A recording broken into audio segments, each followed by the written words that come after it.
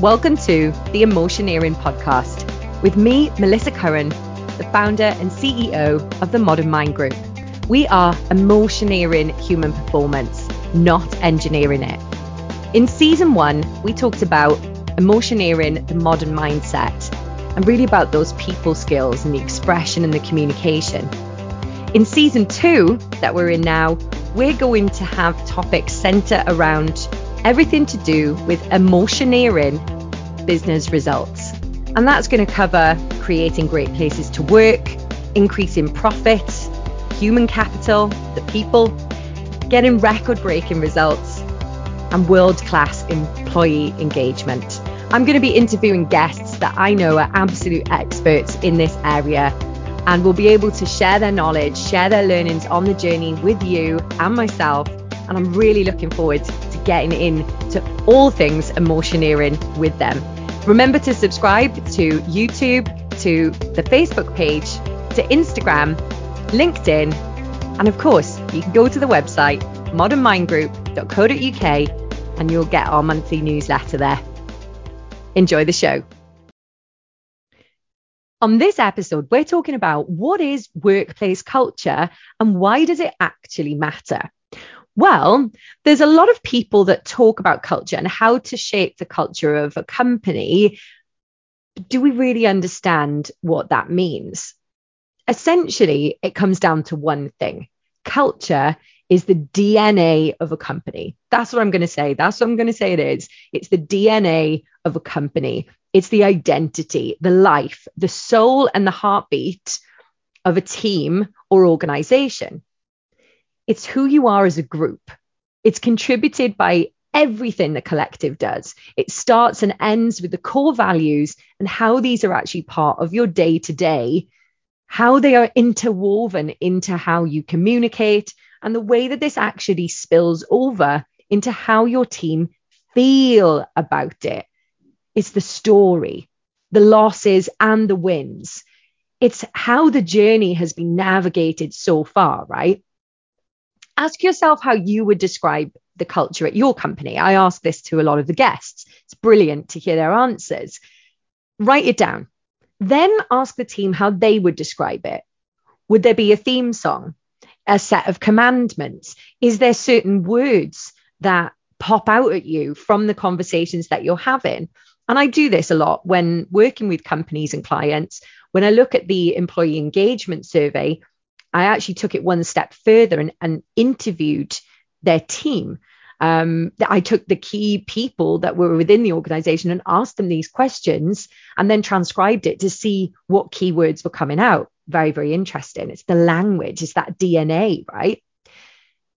Now, not too long ago, I worked with a car rental team at Heathrow. So I was working as a senior performance consultant and really helping them to drive forward their operation, what was happening with the team, the service and sales scores, for example.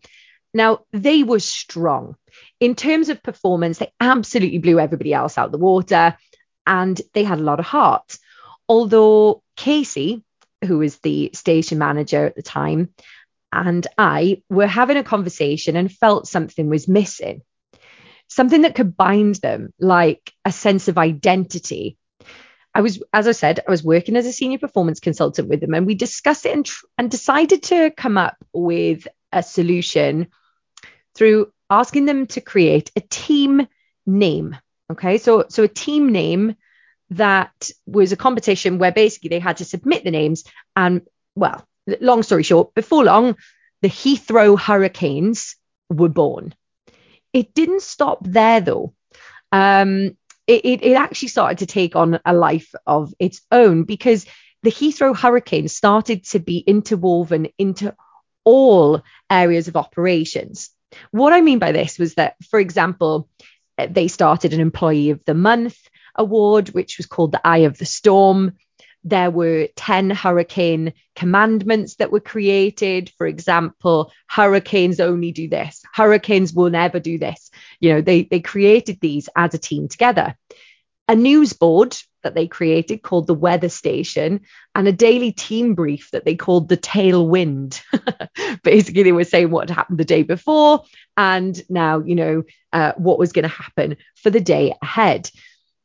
So they created all of this and this culture and these things, and they brought them to life. Now, this sounds fun, right? Or cheesy, depending on which way you look at it. And you might be skeptical about whether it even made a difference. And you might be, a very, very serious professional. We cannot have this going on. Why not, is my question to you, if that's the case. Because what actually happened was that things started to have their own language, experience, and situations, and all of this became a unique experience, which gave the team a deeper sense of pride, camaraderie, and employee engagement was off the chart.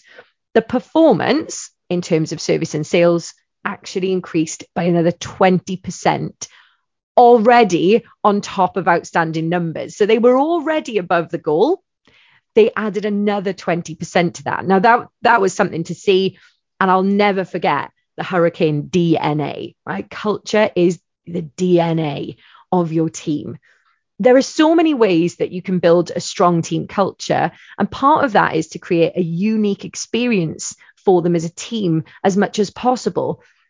They don't even cost money. That didn't even cost any money to do that. It was the time and the investment that it took in the people. And that is what is important, right?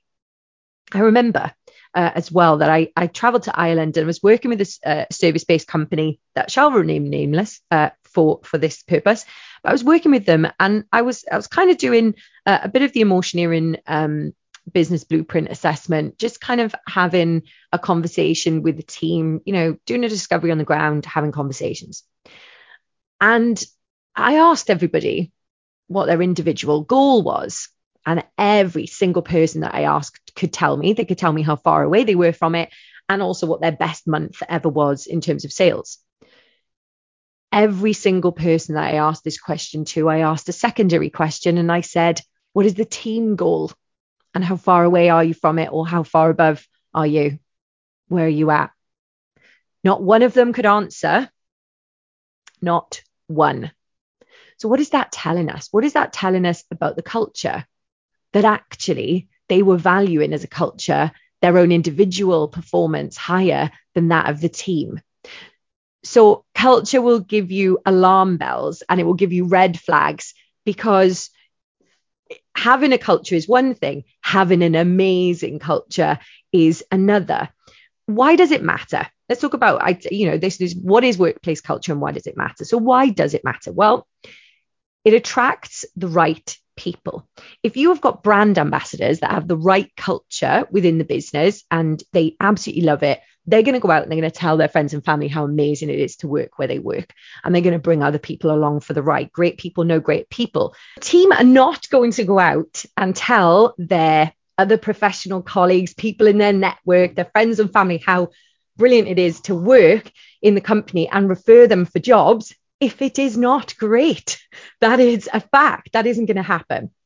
Great culture drives engagement and retention. Poor culture really does diminish engagement.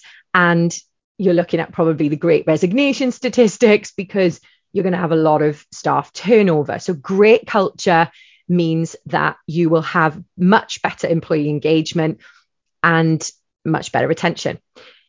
Impacts happiness and job satisfaction. So if you are a person of the people, it matters to them. It matters. And it absolutely matters. One life that we've got. And, what are your team getting out of bed in the morning for? What makes them buzz? What makes them excited? And sometimes, as ridiculous as this may sound, it might actually be to have Nando's chicken or peri peri chicken with their team for lunch that day, because they know that on Fridays, they all have a collective lunch together, because that's what they do there. It might seem like a very, very small, trivial thing, but to them, it might be the best thing that has happened that week, because once they've been doing a job for a while, things can become a little bit monotonous. Of course, there's always opportunity to improve how they feel about their work, how we can hopefully give people opportunity to progress. For some people, though, they do want to stay in the job that they're in, but they do want to have a great culture and have some other things that are going to disrupt the pattern and make it a little bit more of a positive experience for them. And lastly, and I will reiterate this again, it affects performance. Great culture affects performance positively, and you will outrun your competitors. Absolutely, without a doubt. If your people are really on board with what you do, you're going to have brand ambassadors, the customers are going to be happy about what you do, you're going to have the best staff, and everybody will act like a mini PR person. That is what happens when you have a great culture. And it's not something that you have to force. It's something that just happens naturally because the culture is just ingrained in what they do. So that is absolutely why it matters.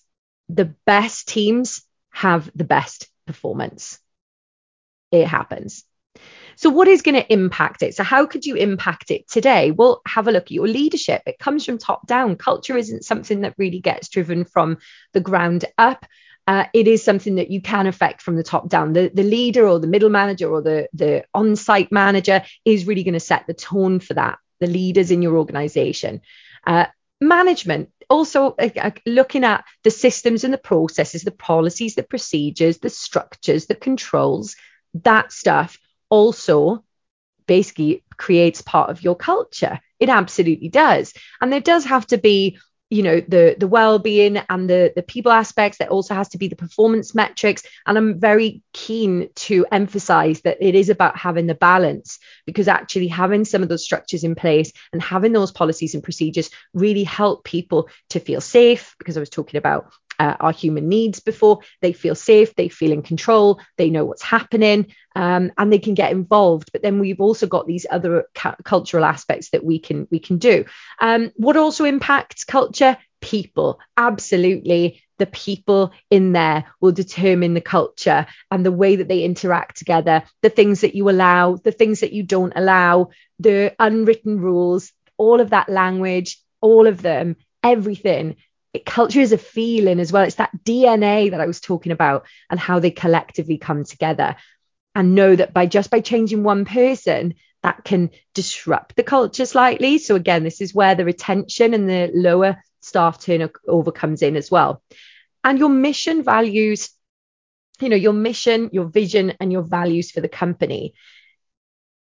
Many people remember what happened with the VW group and the fact that Volkswagen's values above all else ended up actually driving decisions within the business that meant that they were not integral and that the emissions were cheated. We know that they lost, oh my gosh, millions, billions in terms of market share, in terms of their share price. All of those things happened, but also people within the organization started to feel like, oh my gosh, this is the culture and this is what I'm working in. And of course, they've done a lot since that happened in order to, reinvent and to change the culture, which absolutely was necessary and needed to happen. So there are examples out there of where this goes wrong and where there does need to be some types of intervention. So what is workplace culture and why does it matter? I hope that I've been able to share some of that with you today on this episode. Thanks for listening to the Emotioneering podcast with me, Melissa Curran, today. It's been great. Remember to subscribe to Facebook, LinkedIn, YouTube, or all three. You can also come to the website, modernmindgroup.com, where you can subscribe there, stay in contact, and let us know what you really think. Give us the feedback. This is going to get better by knowing what you think. Has this given you food for thought? Has it helped you change something? What has it inspired? Let us know, because that's why we're doing it. It's all about the people. Have a great day and ciao for now.